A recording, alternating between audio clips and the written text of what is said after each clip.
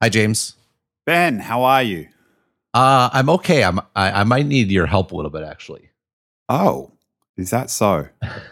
Well, we're recording a day early, so it is Wednesday. We usually record on Thursdays, or it is Tuesday night. I guess for you, Wednesday for me. Yep.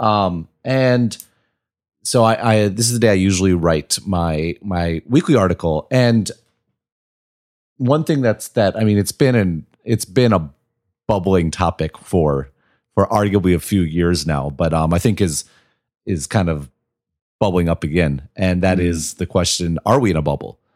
There's lots of interesting data out there. I mean, the especially I think every time there's one of these really big ticket raises, whether it be Uber or Slack or whatever it might be, that are in the the unicorns, right? There's 70 some unicorns, I think, worth have a valuation of $1 billion. People are immediately like bubble, bubble, bubble, bubble.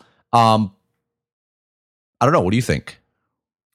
That's a really good question. I think here's what I would say. If someone offered me an opportunity to get in on how am I going to do this? Someone's going to hit an early bingo square early. If someone offered me an opportunity to get in on Uber, would I take it? Yes.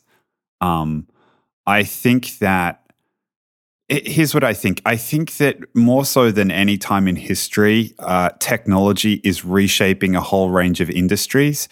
I think that as a result of that, you're seeing a lot of trends that are different in the financial markets. I also think that there is a whole bunch more.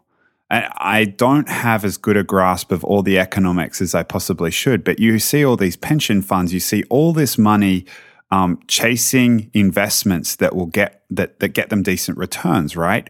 And increasingly, it's going to be the case that these companies are emerging in winner-take-all type environments. And if you have that money and you're trying to get a return, you don't want to miss out, and the returns are outsized. So, there is definitely a supply-demand thing happening here, but fundamentally, I think you start talking about companies like Uber, and I mean, Facebook's already gone public, but like companies like this, I don't think as compared to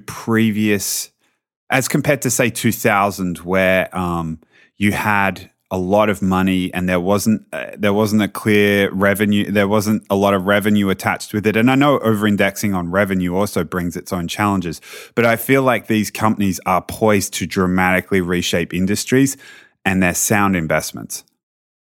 Yeah, I mean, I think you actually, I think, touched on a lot of the key points there. So I think it'd be interesting to unpack several of them. I actually think your last one was probably the most pertinent. We talked about a few podcasts ago the mistake people often make in talking about Apple and the iPhone today is to compare it to Windows and Mac in the 80s, right? And the problem is that it's a totally different world here. Well, there's a few things. One, everything's different.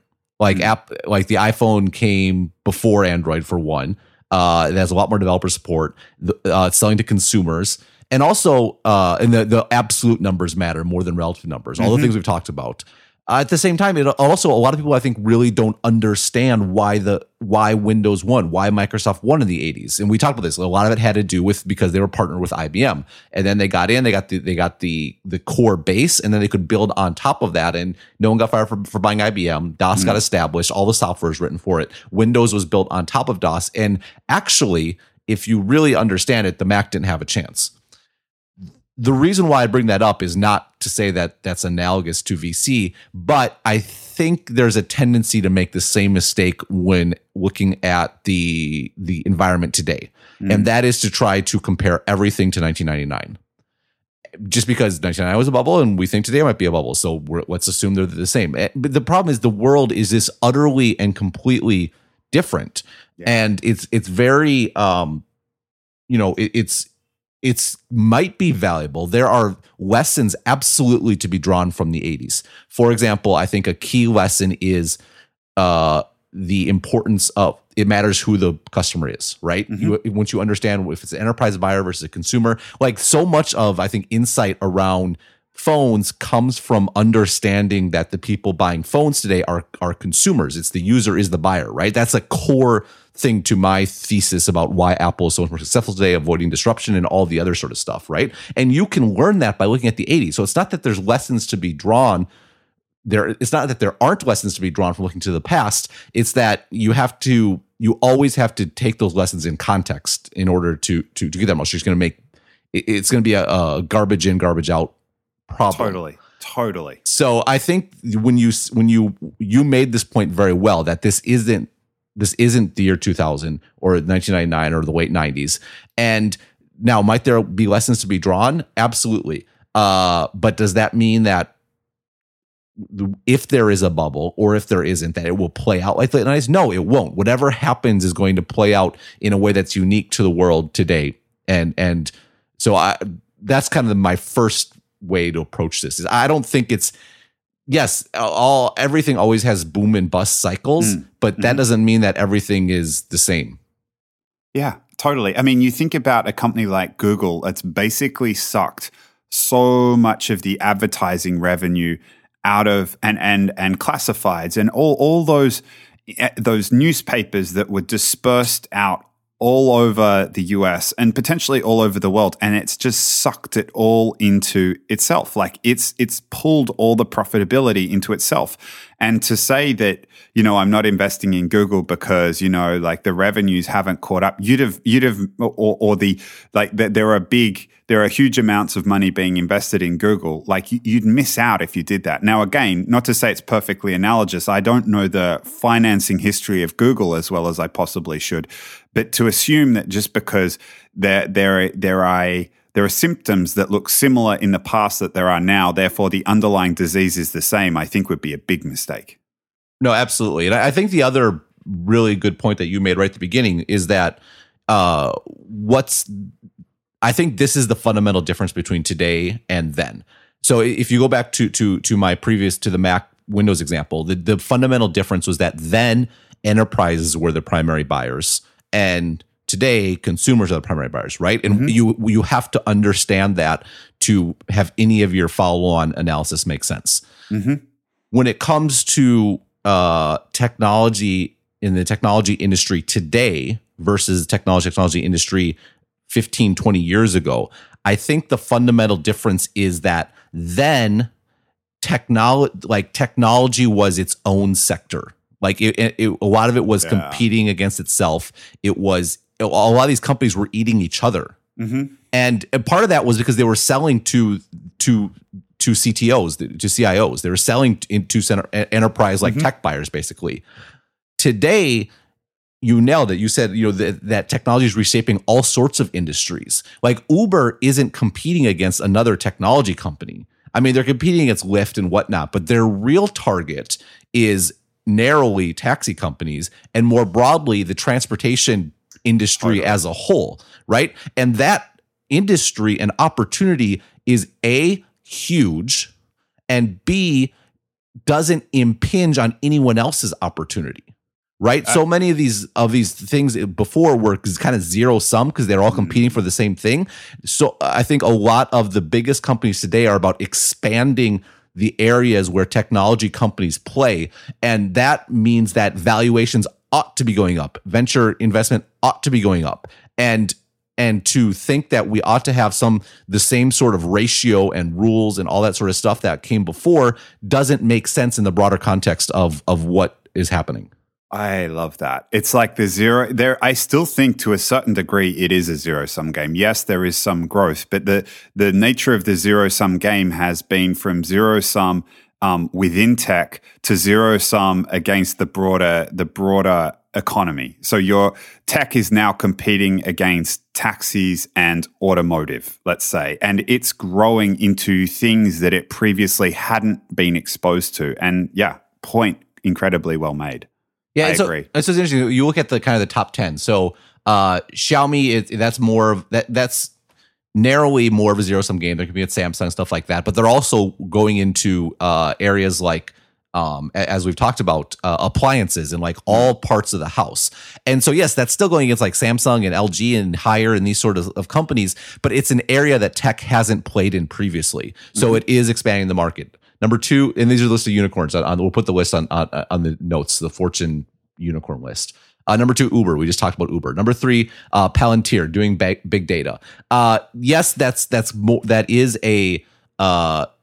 much more of a tech company in some respects than other ones. But again, this is sort of an arena that wasn't even possible that didn't even exist previously. They're taking out Booz Allen Hamilton. I mean, like the person who's buying those services would previously have thought about going to big government contractors. And I've read stuff about the government practices of Booz, like, oh wow, Palantir's coming in and it's really hard to get them out. And I suspect that as data becomes more prevalent and finding insight in data becomes more prevalent, that they might actually start to have an impact on the commercial consulting businesses, the strategy consulting businesses as well. Yeah, that's super interesting, especially kind of like the second tier ones that are more focused on analysis as opposed to straight up strategy. We should talk about this time. I got in a Twitter discussion about like the different sorts of like, because everyone kind of lumps consulting into a big bucket.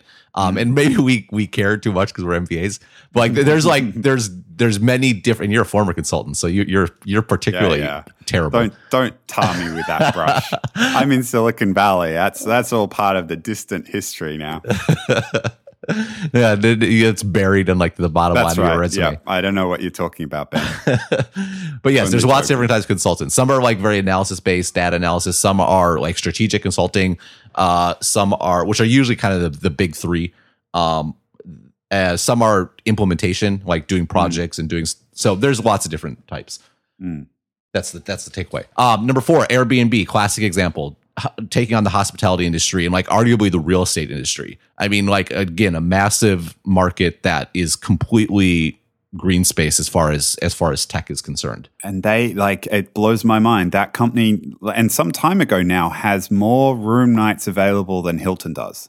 Yeah, no, it's crazy. Absolutely. Flipkart, e-commerce. E-commerce in general, and this is in India, e-commerce is competing against all of retail, right? I mean, yes, there are some e-commerce going up against each other, like Jet in the US wants to take on Amazon and so forth. But the entire market is largely non-tech companies. So like you shouldn't look at e-commerce as e-commerce, look at e-commerce as retail. And retail is a big market. Number 6, Dropbox. That's more of a pure sort of tech solution and a bit more of a zero-sum game. So that's an exception here. Snapchat. I've argued. I mean, some people think that they're competing against like Facebook and stuff. I mean, I've written a long time ago, and I continue to believe that social. I was on the podcast with Gruber last week. Actually, we should come back to that. There's something I want to bring up about that. Okay. And I think he made a really astute point that any consumer device or product has to enable communication because that's what people care about. And I've made a similar point before when I made the social communications map.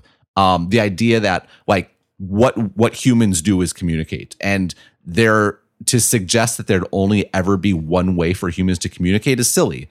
Like, and if you think about the way we actually live our lives, we use all kinds of devices in all sorts of different contexts.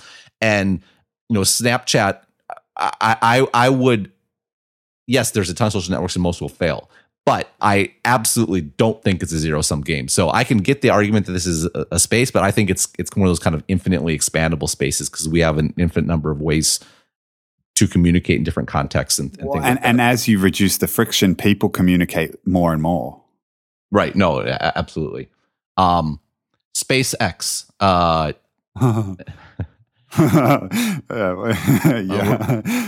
Let's quite laugh and move on. Why laugh? We're quite literally expanding. I know, it's amazing. Theranos, laboratory services, so medical stuff. Number 10, Meituan. This is a Beijing online deals company. I don't know. Like again, we're taking the top 10, and the top 10 are the top 10 for a reason. So maybe it's not the best example. Probably if you wanted to find more problematic companies, they would be towards the bottom of this list. But I think the idea is clear that like so much of the opportunity today there's really greenfield, and that justifies arguably more investment, not less. I agree. I totally agree. And I mean, again, it's not to say that there aren't issues with or lessons that can be learned from previously. So you sent me a really interesting article by Bill Gurley about how investors need, like, it's very much caveat emptor. And I guess we can link to it in the show notes around like how investing in a late stage private round is very different from investing in an IPO, simply because the one is basically like the late stage IPO is just, here's a PowerPoint deck, trust me. An IPO is the extent of the scrutiny is unparalleled. In fact, he makes the point that a company won't be scrutinized at any point in its life as much as it will be at the point of an IPO. And there are risks in just trusting what is in the PowerPoint deck. But at the same time, I read a lot of this stuff that people are cautioning about, like, there's going to be a bubble, we're in trouble. And they point to things like, well, there aren't enough IPOs happening. But again, maybe this is just a function of the fact that the fundamental nature of these companies, the size of the companies, the growth opportunity is such that IPOs are just going to happen later and later and later, because the growth trajectory is still so great. When you're Uber taking on taxi and automotives, you're going to, if you think about companies IPOing at a certain point, at a point at which perhaps when growth is starting to flatten a little bit, or there's an ideal point at which to IPO, given the size of these opportunities, I see less IPOs happening. And I don't think that's necessarily a bad thing. I think it's almost the opposite. It's the opportunity is so big, they're staying private for longer to make sure they get it right before they go out to the markets. Well, so that's interesting. So I think you mentioned this before, the supply and demand issue. It used to be that you had to IPO to get the money to grow. And I think that that above all is probably the number one biggest change between today and in the past. It's that you don't need to IPO. So there's traditionally been three reasons to IPO. Number one is you get money for growth. Number two is a liquidity event, which this is 2 and 3. So the investors get their money back, with the return, and then the founders and all the early employees can finally, get rich for all the work that they put in. Right. So those are both about liquidity, but they're two different kind of motivations. And I think if you think about it, that first one is gone now. Like, there is absolutely money available for growth. So you don't need to IPO for growth. Number two, the investor return is interesting. Let's hold off on that for a second. Number three, when it comes to early employees and founders cashing out, there seems to be more and more comfort with there being secondary deals or secondary markets, and often they're put together with the consent of the company, where early employees can sell stock so that they can cash out.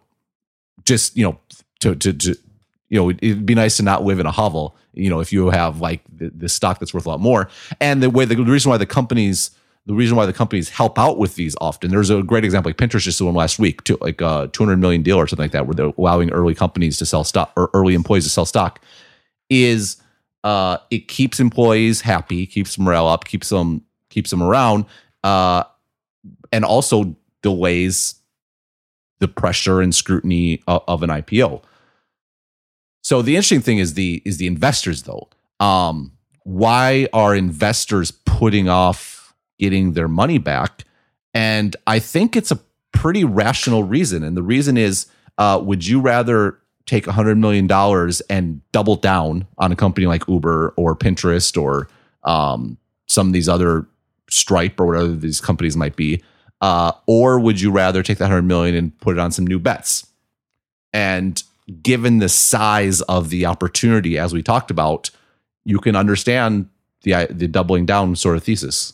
Oh, totally. Once it gets to the point of the types of companies that you mention, these companies, again, these are often winner take all. Increasingly, it's winner take all. They're dominating entire markets that are outside of tech. They've broken through. They're like growing at a rate where they look like to pull on our rainforest. analogy, they're heading to the top of the canopy. It's hard to pick companies like that, and if you're in one, you just want to hang on, right? You don't want to let go. I mean, I can see so, but I think I think the downside though, and I think this is where folks like Bill Gurley, who I've tremendous amount of respect for, and anyone who wants to understand investing there's few better things you can do than just go back and read through his blog, like go for years, because there's unbelievable stuff in there. Seriously, one of the possibly the highest value blog you can read. Like that. That is a ringing endorsement. But I think what part of his concern is not the Ubers and the Palantirs and the obvious winners, right? I think it's all these other companies that hangers on. Right, exactly. And I think those are almost more interesting to think about. On one hand, yes, they're competing for these big markets. But if part of the thesis is that the reason why companies are so valuable is because there are winner-take-all effects, that means there are also loser-take-all effects, totally. Which is not good, number one. And number two, I suspect there's a strong bit of FOMO going on, fear of missing out. Where I wasn't able to get on an Uber, so I'll get on Lyft or something like that. And was that harsh? No, yeah, it's probably fair, but it was very direct. Let's leave it at that. It's the first one that came to mind. Now I'm going to get in trouble. We'll both get in trouble together because I think that's mostly right. But I'm laughing at people being mad at me. So I think that's where sort of the danger zone is when it comes to this new dumping in a bunch of capital without a liquidity event area. Yes, yes. So I've been focused on the top, and there, of course, it makes absolute sense. I wonder whether it still remains one of these supply-demand things where it still makes sense for. I mean, we're not talking about naive investors at this point. Like, to be one of these folks that's investing this much money, there are. To gain access to that amount of capital, I assume they know that there are risks, and it's not as surefire bet as something up the top. That being said, like, given their suite of alternatives, given the fact that so many of these growth companies aren't on the public markets, they can't buy into them, and here's the next best alternative, and yeah, it's more risky, but it's probably a lower valuation as a result. Well, maybe I should just go with it. Yeah, no, totally. And especially when you consider that you have to look at it in a macroeconomic context. When you have, companies like Germany, or the US, like selling countries, I think is the word you're looking for. Right, but they're selling bonds at a negative interest rate, right? People are paying them. Right. Yeah. And I mean, the reason is that there's so much excess capital and not many places to put it that putting capital in these companies, even if there's only a 10% that they break out or 20% or whatever it might be, may very well be the expected return. So expected return, for people who are familiar, is say you invest $100 and there's a 10% chance that you get back $1,000 and 90% chance that you lose it all. So your expected return is 10% times 1,000, which is $100, or 90% times 0, which is 0, which means your expected return is 100. So that's like a net return deal. If you think there's 11% chance it'll break out, then you should invest because your expected return is $110. So anyhow, if you think there's a 10% chance you get such return versus 0, or your alternative is, paying the German government to hold your money. I mean, that's an extreme example, but like, I think that is definitely something that goes into it. And I think that's a little riskier situation because, it's always that understanding the world's economy and money flow is challenging. Yeah. People, I mean, there's been a great debate between like Ben Bernanke and Larry Summers and, other folks going on about this sort of stuff. And like, no one actually knows how it works. Right. And you pick up the newspaper every day and they explain what happens in such a way that you think, or that it reads like it was blindingly obvious. But really, if anyone writing the newspaper knew it was as blindingly obvious as they made it out to be in retrospect, they probably wouldn't be writing the news. They'd probably have invested a lot of money, and they'd probably be on an island somewhere. Right. No, exactly. So the thing this is the question I have for you, and I'm trying to work out. And you said before that you think this new situation is great. Well, why do you think that basically the idea now is, instead of IPOing early to get money for growth, companies are staying private and growing and IPOing at some point in the future? Why do you think that's so great? Did I say great? I think so, but if you didn't, I mean, what I didn't mean to mischaracterize you. No. I know you didn't. I'm just trying to remember the context. I think they're doing it. I mean, they're behaving rationally, right? You're an organization and you're growing really fast, and the point at which you IPO is the point at which it makes sense in terms of the financial return you're going to get. And that speaks to the maximum amount that you think you can get out on the public markets. And if there's a cost associated to going out, there's all that scrutiny, it's a very open kimono process. So there's a cost to going out to the public markets to get all that money. And if you think you can keep growing, and you can grow at a rate such that when you do, like I almost think about it like a growth trajectory, and entrepreneurs are trying to maximize the point at which they go out to the market such that they get the best return. Yeah, you want a little bit of pop to make investors feel good about the fact that they've invested in the company. But if you go out too soon, you've effectively left a whole lot of money on the table that you could have got if you'd waited longer. But that doesn't. The problem though is a typical IPO is only 10 to 15% of the outstanding of stock. Mm-hmm. So actually, most of the returns, if someone gets rich, they get rich on the public market more than anything.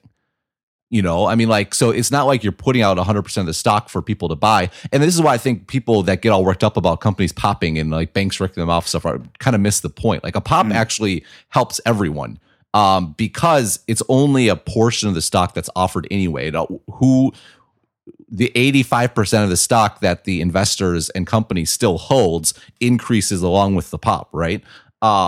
So I don't know. I'm not sure. I'm sure that I buy the max. This is the maximization moment. Well, that's true. But if it goes up 50 or 60%, whoever it was that was holding 15% of the company that just went onto the public market obviously took a bit of a bath, right? Like, I don't want to be that guy who sold 15% of Uber, and on the first day of trading, it doubles in price. Well, I mean, if 15% is 15 billion or whatever, and I'll take 15 billion. yeah, of course. But if you could have 30 billion, you'd probably prefer 30 billion, right? You want it to go up, but there are also individuals who hold that stock who are selling it out into the market, and that they're being rational about it. And so, if you can get private money, if you can keep growing that way, if everyone wants to get in your company, if you are one of these people at the top, and everyone wants to get in, then you're able to command massively high premiums. You don't have to go through the very arduous process of an IPO.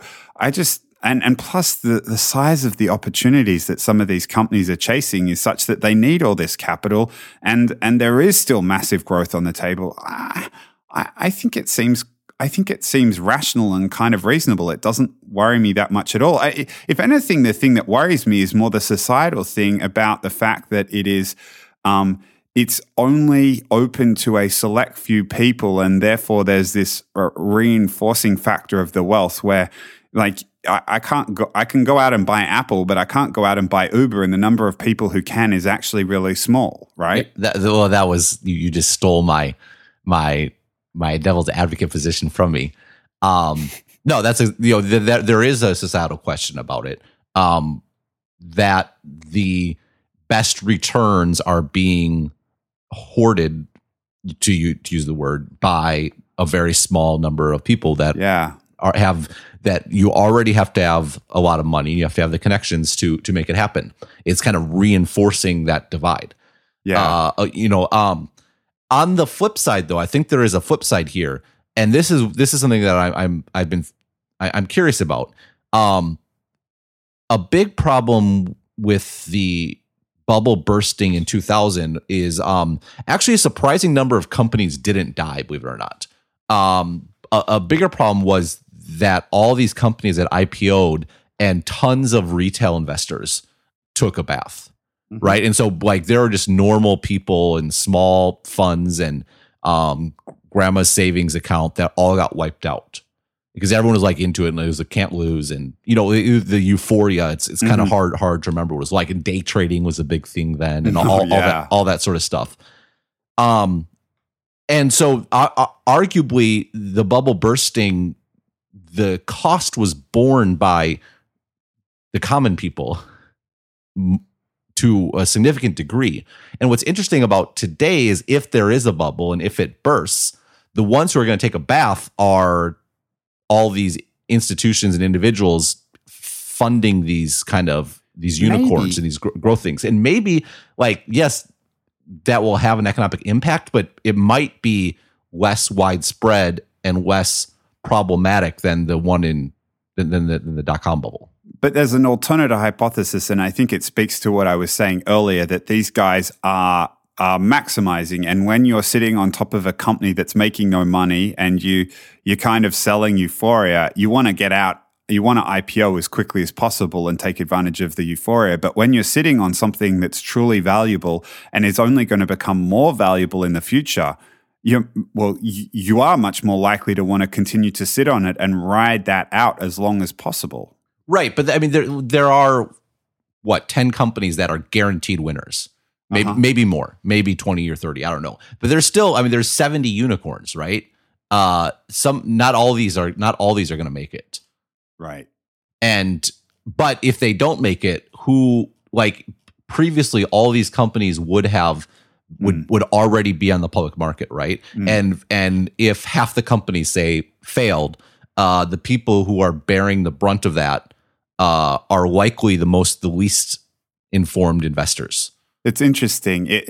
What it's doing is, I think you're making a fantastic point, and it's something that can often be lost in analysis, which is to assume that this is true over an average, but really there's a population. And what would be interesting would be to compare, to think about this from a societal perspective, would be to compare the investors at the 10 clear winners versus the investors who are further down behind that, the ones that are less likely to make it, and see, okay, who is winning here, who is losing here, or who has the potential to lose.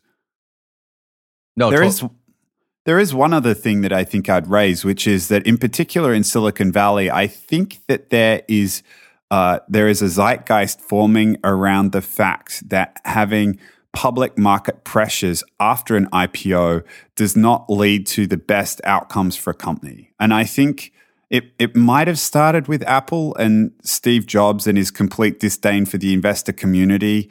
And I think it's spread throughout the Valley. The Facebook, famously, if you buy, I may get this wrong, I may butcher it, correct me if I do, but like both Facebook and Google have a class of shares that you buy on the public markets such that give you access to the financial returns but don't give you access to the voting rights.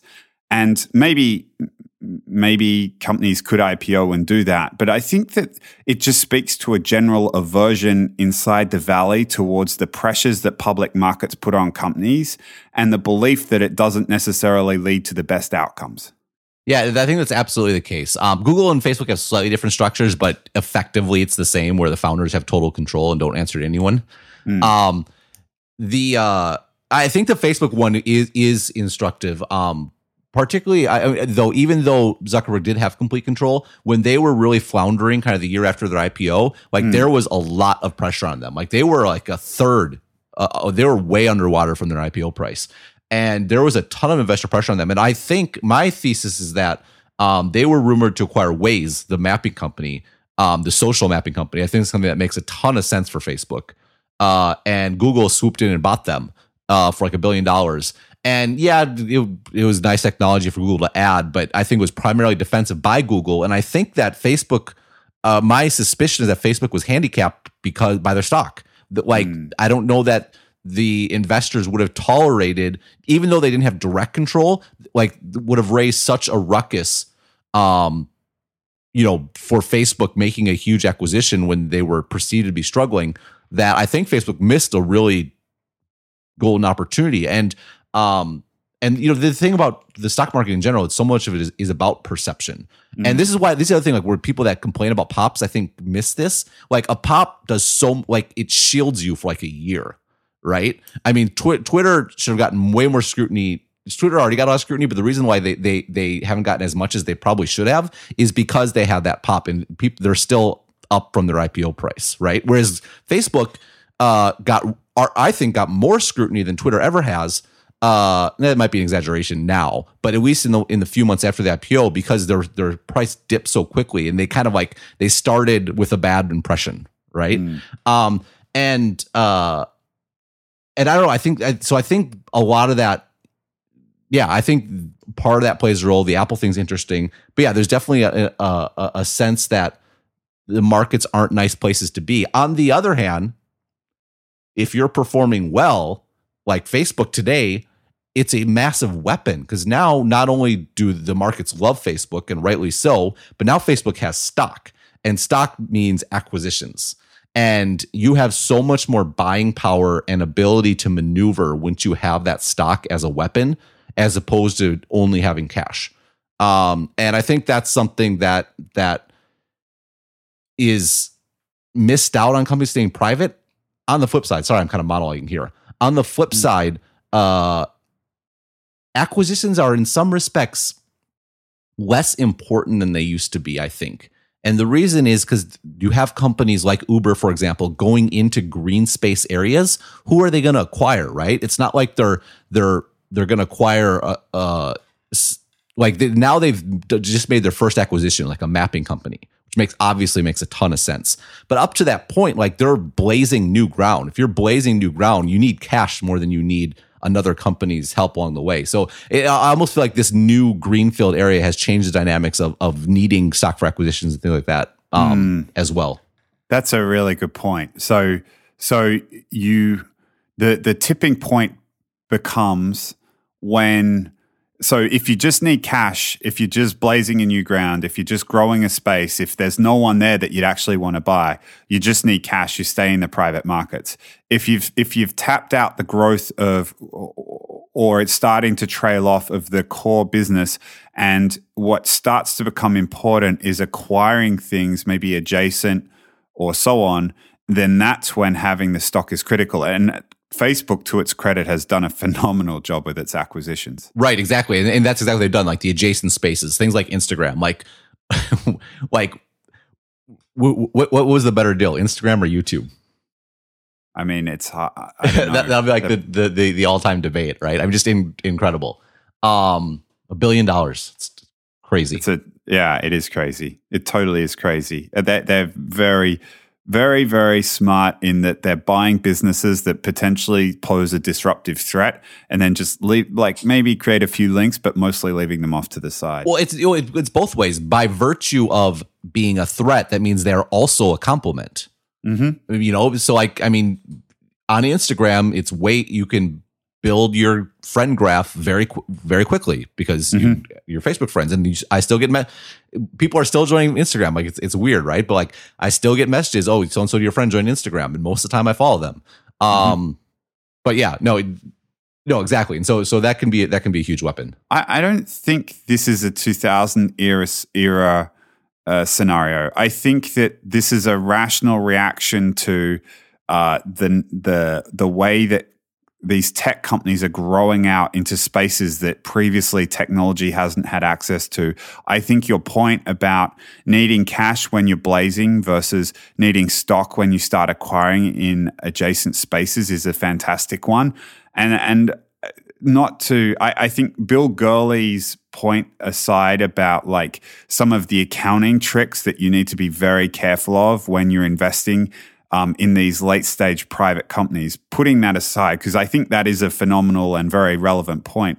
I like all these warning signs that people are pointing to about the number of IPOs being down and whatever.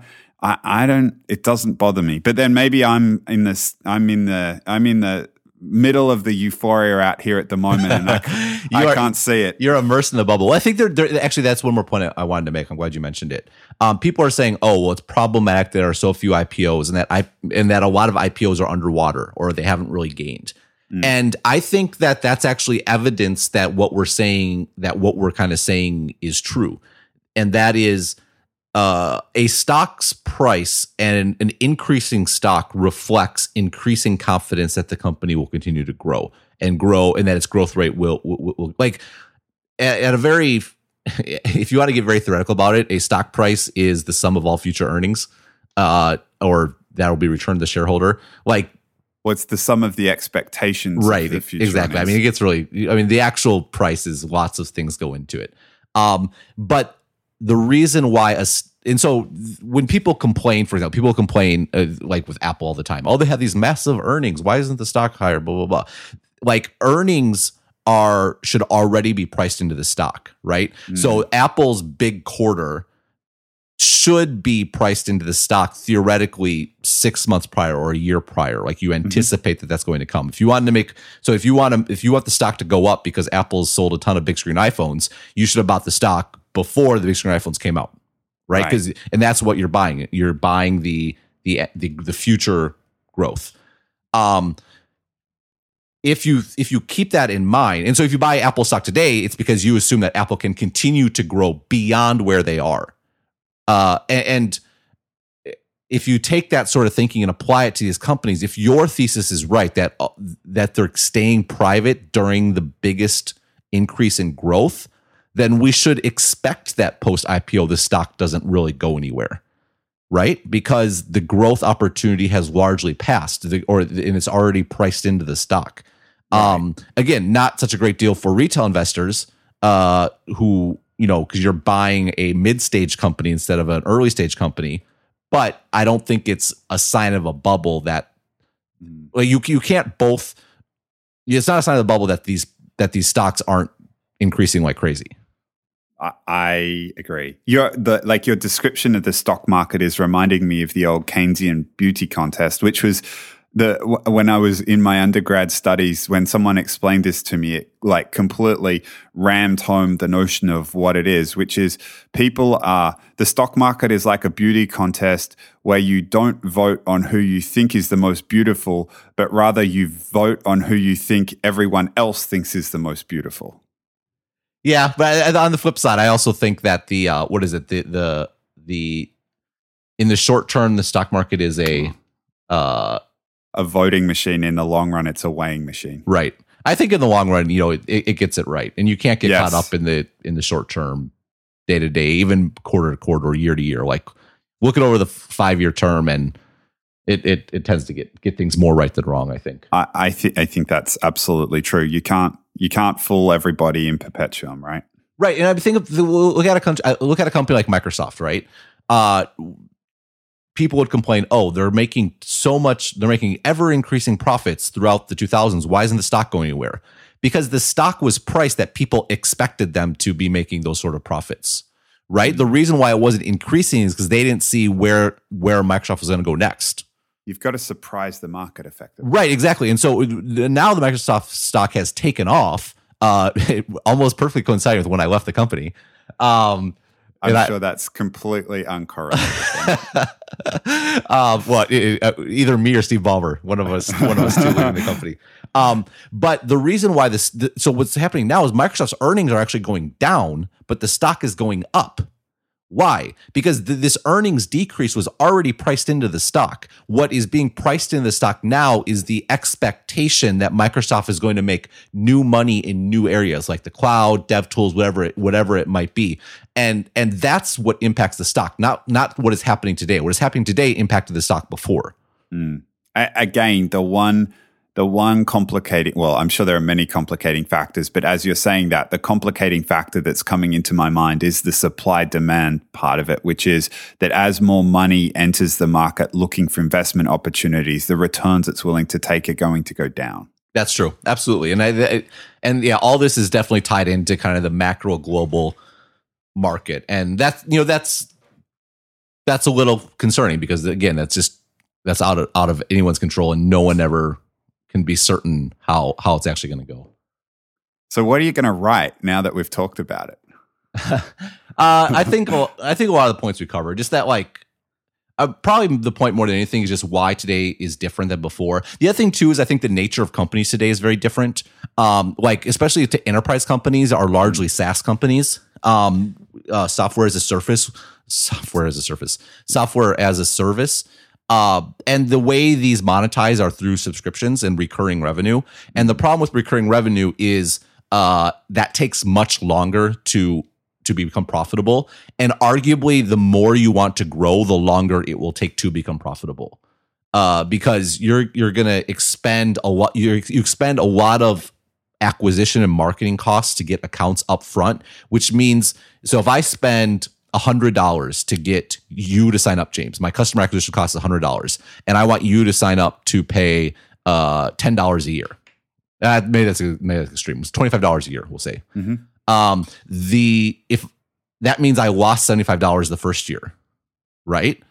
Mm-hmm. The next year I make $25, and so net I'm at minus $50, right? It takes me a few years to turn that back. But if I have a service that is sticky and has that sort of recurring revenue, my lifetime value for you as a customer is huge, right? You'd spend that money as many customers as you can get if they're gonna stick around. Right, exactly. And if you think about that, if you think about these in cohorts, right? So 1 year I spend $100 for 25. The next year I do it again, and you look at the company's returns in aggregate for the first 5 to 6 years, if they're not losing money, you should be very worried.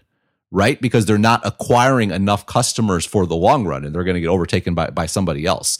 Yeah. And so given the fact that the vast majority of enterprise companies in particular use this model, and on the consumer side, a lot of companies, especially advertising-based ones, advertising that you have to have scale first. It's almost the same sort of dynamic where you have to be unprofitable for several years if you want to have a long run chance of significant profitability. That also lends itself to this sort of market and investment model that we have today. Whereas back in 1999, there wasn't the business model. The business model was licensing software, where you got the return much more quickly. Point perfectly made. Like another example of how the world is just entirely different. And those SaaS businesses, if they have sticky customers, are fantastic businesses, but there's just been nothing like that to compare it to. And they look deeply unprofitable to begin with. Like if you analyze them using the previous generation's approach of analyzing a company, it's like, well, I don't know about this. But if you play that movie through, these are fantastic companies, fantastic investments. Yeah, I mean the theory is really sound. I think what's tricky, and I think this is where Gurley's post I think is spot on about this, is it's really good in theory, but if you don't really deeply understand the customer acquisition costs and the churn rate in particular, it's difficult to make a well-informed investment about these because they can theoretically sound good, but like and this, I think Gurley has talked about, it's not that there's a valuation bubble. He calls it a risk bubble. And I think that's exactly right. And that's because the unknowns are increasing in some respect. Because if these SaaS companies, once they go through an IPO, you really understand their business much more deeply. Before that, it's very easy to kind of hand wave some important details. And then number two, if it's rational to double down, right? That is also increasing your risk. And I think his contention is he's concerned a lot of investors aren't and then combined with FOMO where everyone wants to get in, that investors aren't being properly compensated for the risks that they're taking on, and they're not being properly compensated because there's so much competition for the investment spots. So they're forced to accept a lower rate of return. And I think that's his thesis. And I think that's probably right. But I think that's a bigger problem for the investors than I think the industry broadly and even the economy broadly. Yeah, it's instructive to think about this not as an average, but like looking at it at the different tiers. And I think the people who are in up the top, even if they paid a high price, are probably going to do okay given the companies they've invested in. Where it gets much more interesting are the ones where it's less clear. And again, you made that point earlier. I just think it's a very good point, and it's one that I would have missed had you not brought it up, because it's so easy to over-index on the Palantirs or the so on and so forth. Yeah. Cool. I did want to mention, I'm changing gears a little bit. I mentioned I was on Gruber's podcast, and something that I think there was an article last week about the Apple Watch in Wired, and we kind of dumped on it for a bit. And I felt, at least for my part, I felt a little bad. And the reason I felt bad was I don't know if I was clear enough. I can't speak for John. But my concern with the article was nothing to do with the article itself. I actually David Pierce, he's a great writer. He's done lots of good stuff. And so I think I got some feedback that, and I obviously wasn't clear. And part of it's just a problem with the podcast and going back and forth. What I was criticizing, to be super clear, and I wrote about this in the Daily Update, but I thought it's worth making the point again here, is my criticism was actually a very consistent criticism that both of us have been making for months now. And that's that Apple's messaging is not particularly crisp or clear. And if Apple's messaging is particularly crisp or clear, then why should we be surprised that a Apple PR approved piece maybe has some messaging that isn't exactly what Apple was hoping for? It's a very good point. So I think this is the point at which you and I maybe have diverged in the past, which is I think you attribute that to poor communication, and the fact that this is one of the things that Jobs really bought was like a focus on telling a story that was super compelling, super simple, super easy to understand. And people discount how hard that is to do. Here's a killer example, if you don't mind me jumping in. Did you see the John Oliver, Edward Snowden thing? I did not. No, I should have. You have to watch it. It's unbelievably compelling. But I thought it was a brilliant example of the power of messaging, specifically where he's demonstrating to Snowden that actually a lot of Americans don't really know who he is and don't really care. And does that bother him that he did this? And a lot of people just don't know and don't care. And Oliver was a great interview. It was funny, but he was holding Snowden's feet to the fire. It was really impressive. But then the way he wrapped it up was, he said, no, this is what you think about it. It's like, can the NSA see pictures of my dick? If I send dick pics. and then he went back to the man on the street interviews, which he had done, and everyone was outraged at the idea that the government could see their dick pics. And then he went back to Snowden and walked through the different government programs and say, would this program allow the government to see my dick? And then Snowden explained, yes, this one would because of this, or this one because of that, whatever. And then it resonated. I resonated with people broadly so much more powerfully than anything else that Snowden has done. And it's not that it was any different per se, or that it was yes, to talk about a dick pic trivializes it, but this doesn't trivialize people. It doesn't trivialize their intelligence. Real. Right. People are busy. They have a lot of stuff going on. We've talked about a ton about all the noise in the world, all the inputs, and you hear this about Snowden and surveillance, and the government, one side saying it's terrorism. I don't want terrorism. I support the troops. Of course, it's going to get lost, and that's half the purpose of opposition messaging, right? You just want to muddy the water so that it just goes past people. I think I've talked about the drug side effect thing before on the podcast, right? Where they're only required to list one or two side effects, but they'll list 10 or 15. Yeah. So that the one that actually matters gets drowned out. That is pay attention to politics, any issue, and watch how much this is the strategy. And what Oliver did with the making it about dick pics, that's what messaging is about. It's making something that resonates. And is it the entire story that's absolutely 100% true? No, it's not. It's segment. It's truth. It's truthy, but truthy in a way that matters.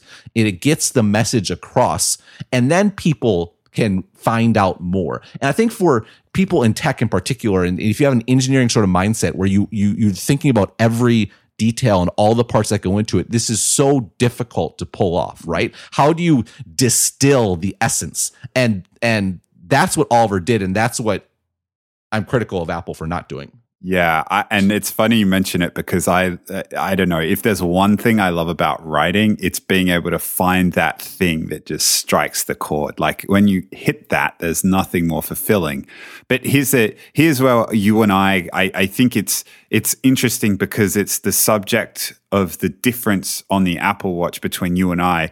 Whereas and I don't want to mischaracterize you, but whereas I think you would describe Apple as not doing a good job on the messaging because they lack jobs. They lack the John Oliver inside of Apple to be able to like really bring it home to people. My concern is that they're struggling with the messaging because they've struggled further upstream in terms of product development. And honestly, again, like I'm a big believer in this category and I hope I'm wrong. And I guess we're going to see in a little over a week, right? No, absolutely. And I think that's a very fair characterization. And I share your concern. I think I wrote exactly that in my initial Watch Reaction article, that a lack of clarity in messaging suggests a lack of clarity in development. On the flip side, and this is something I made on the talk show. I think there's an aspect to things like this, even the phone, right? Where, I mean, think about the phone. What's the story everybody knows, right? That, oh, we hated our phones, so we decided to build a new one. Like that's brilliant messaging, right? Totally. Absolutely. Because I remember the story. I remember him taking the journalist into the Verizon store and picking up phones. I don't even remember where I read it, but I remember it. And he's like, this is a piece of shit. This is a piece of shit. This is a piece of shit. Like, I'm sick of having to use pieces of shit. Right. And so I actually in this day I have to actually quote this piece from Fortune where Jobs is saying, well, we have the operating system, we have this stuff. What if we actually made a better phone? Like, that's not how it happened, right? They experimented. They had a tablet actually, right? Like, well, maybe this should be a phone. Like, oh, which should we use, the iPod operating system? Should we use the OS? I don't know. Let's try one out. Right. And like what ended up being the core use case of the phone, it was apps. And they didn't even launch with apps. And I don't think Jobs even wanted apps in the first place. I know this is a point of contention. Some people think he didn't. I think he's on the boat. We wanted Apple to control everything, right? Mm-hmm. Regardless, they didn't launch with it. Like, and I think there's no question that Apple decided to make a phone and then figured out what it would be good for, right? Like, and I think and so that's my point where I think you may be right. But I don't think it's a problem that they decided to build a watch and now they're figuring out what it's good for. I totally agree with that, except that the use cases and the story around the launch of the phone was super compelling. And yes, it may have evolved just in the way that the watch has, or just in the way that the phone has evolved to be around apps.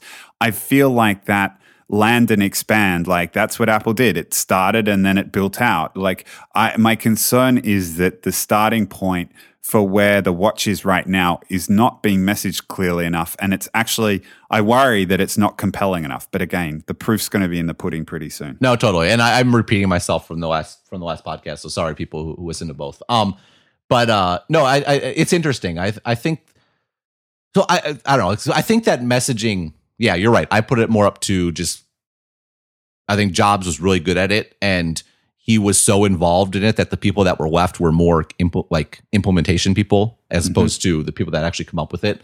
But yeah, we're right. We'll see soon enough. Anyhow, I mainly wanted to clarify because I felt that I would re-listen to it, and I thought it was a little harsh on Pierce, who, like I said, I like, and I'm sorry it came across that way. When, again, I think I've been consistent about this for a while too. That's the other thing. Like Apple, like especially the iPad, like I think their messaging about that has just been atrocious. And I think it's like, and people, this stuff matters, right? Like, I don't know. I'm biased because I'm a writer and a marketer at heart and an MBA and all this sort of stuff like that. I think that marketing and advertising like actually really matters, but I think it really matters. And I think it's been awful on the iPad, and a lot of people who would benefit from the iPad don't use it. To me, that's the bigger danger sign for the watch. But I guess it's all interconnected. Phil Schiller's been left without adult supervision too long, huh? Yeah, don't get me started on Phil Schiller. Oh, dear. Very good. Always good. I'll catch you later. Yeah, I got to get this article written. Yeah, good luck. All right, talk to you later. See you, mate.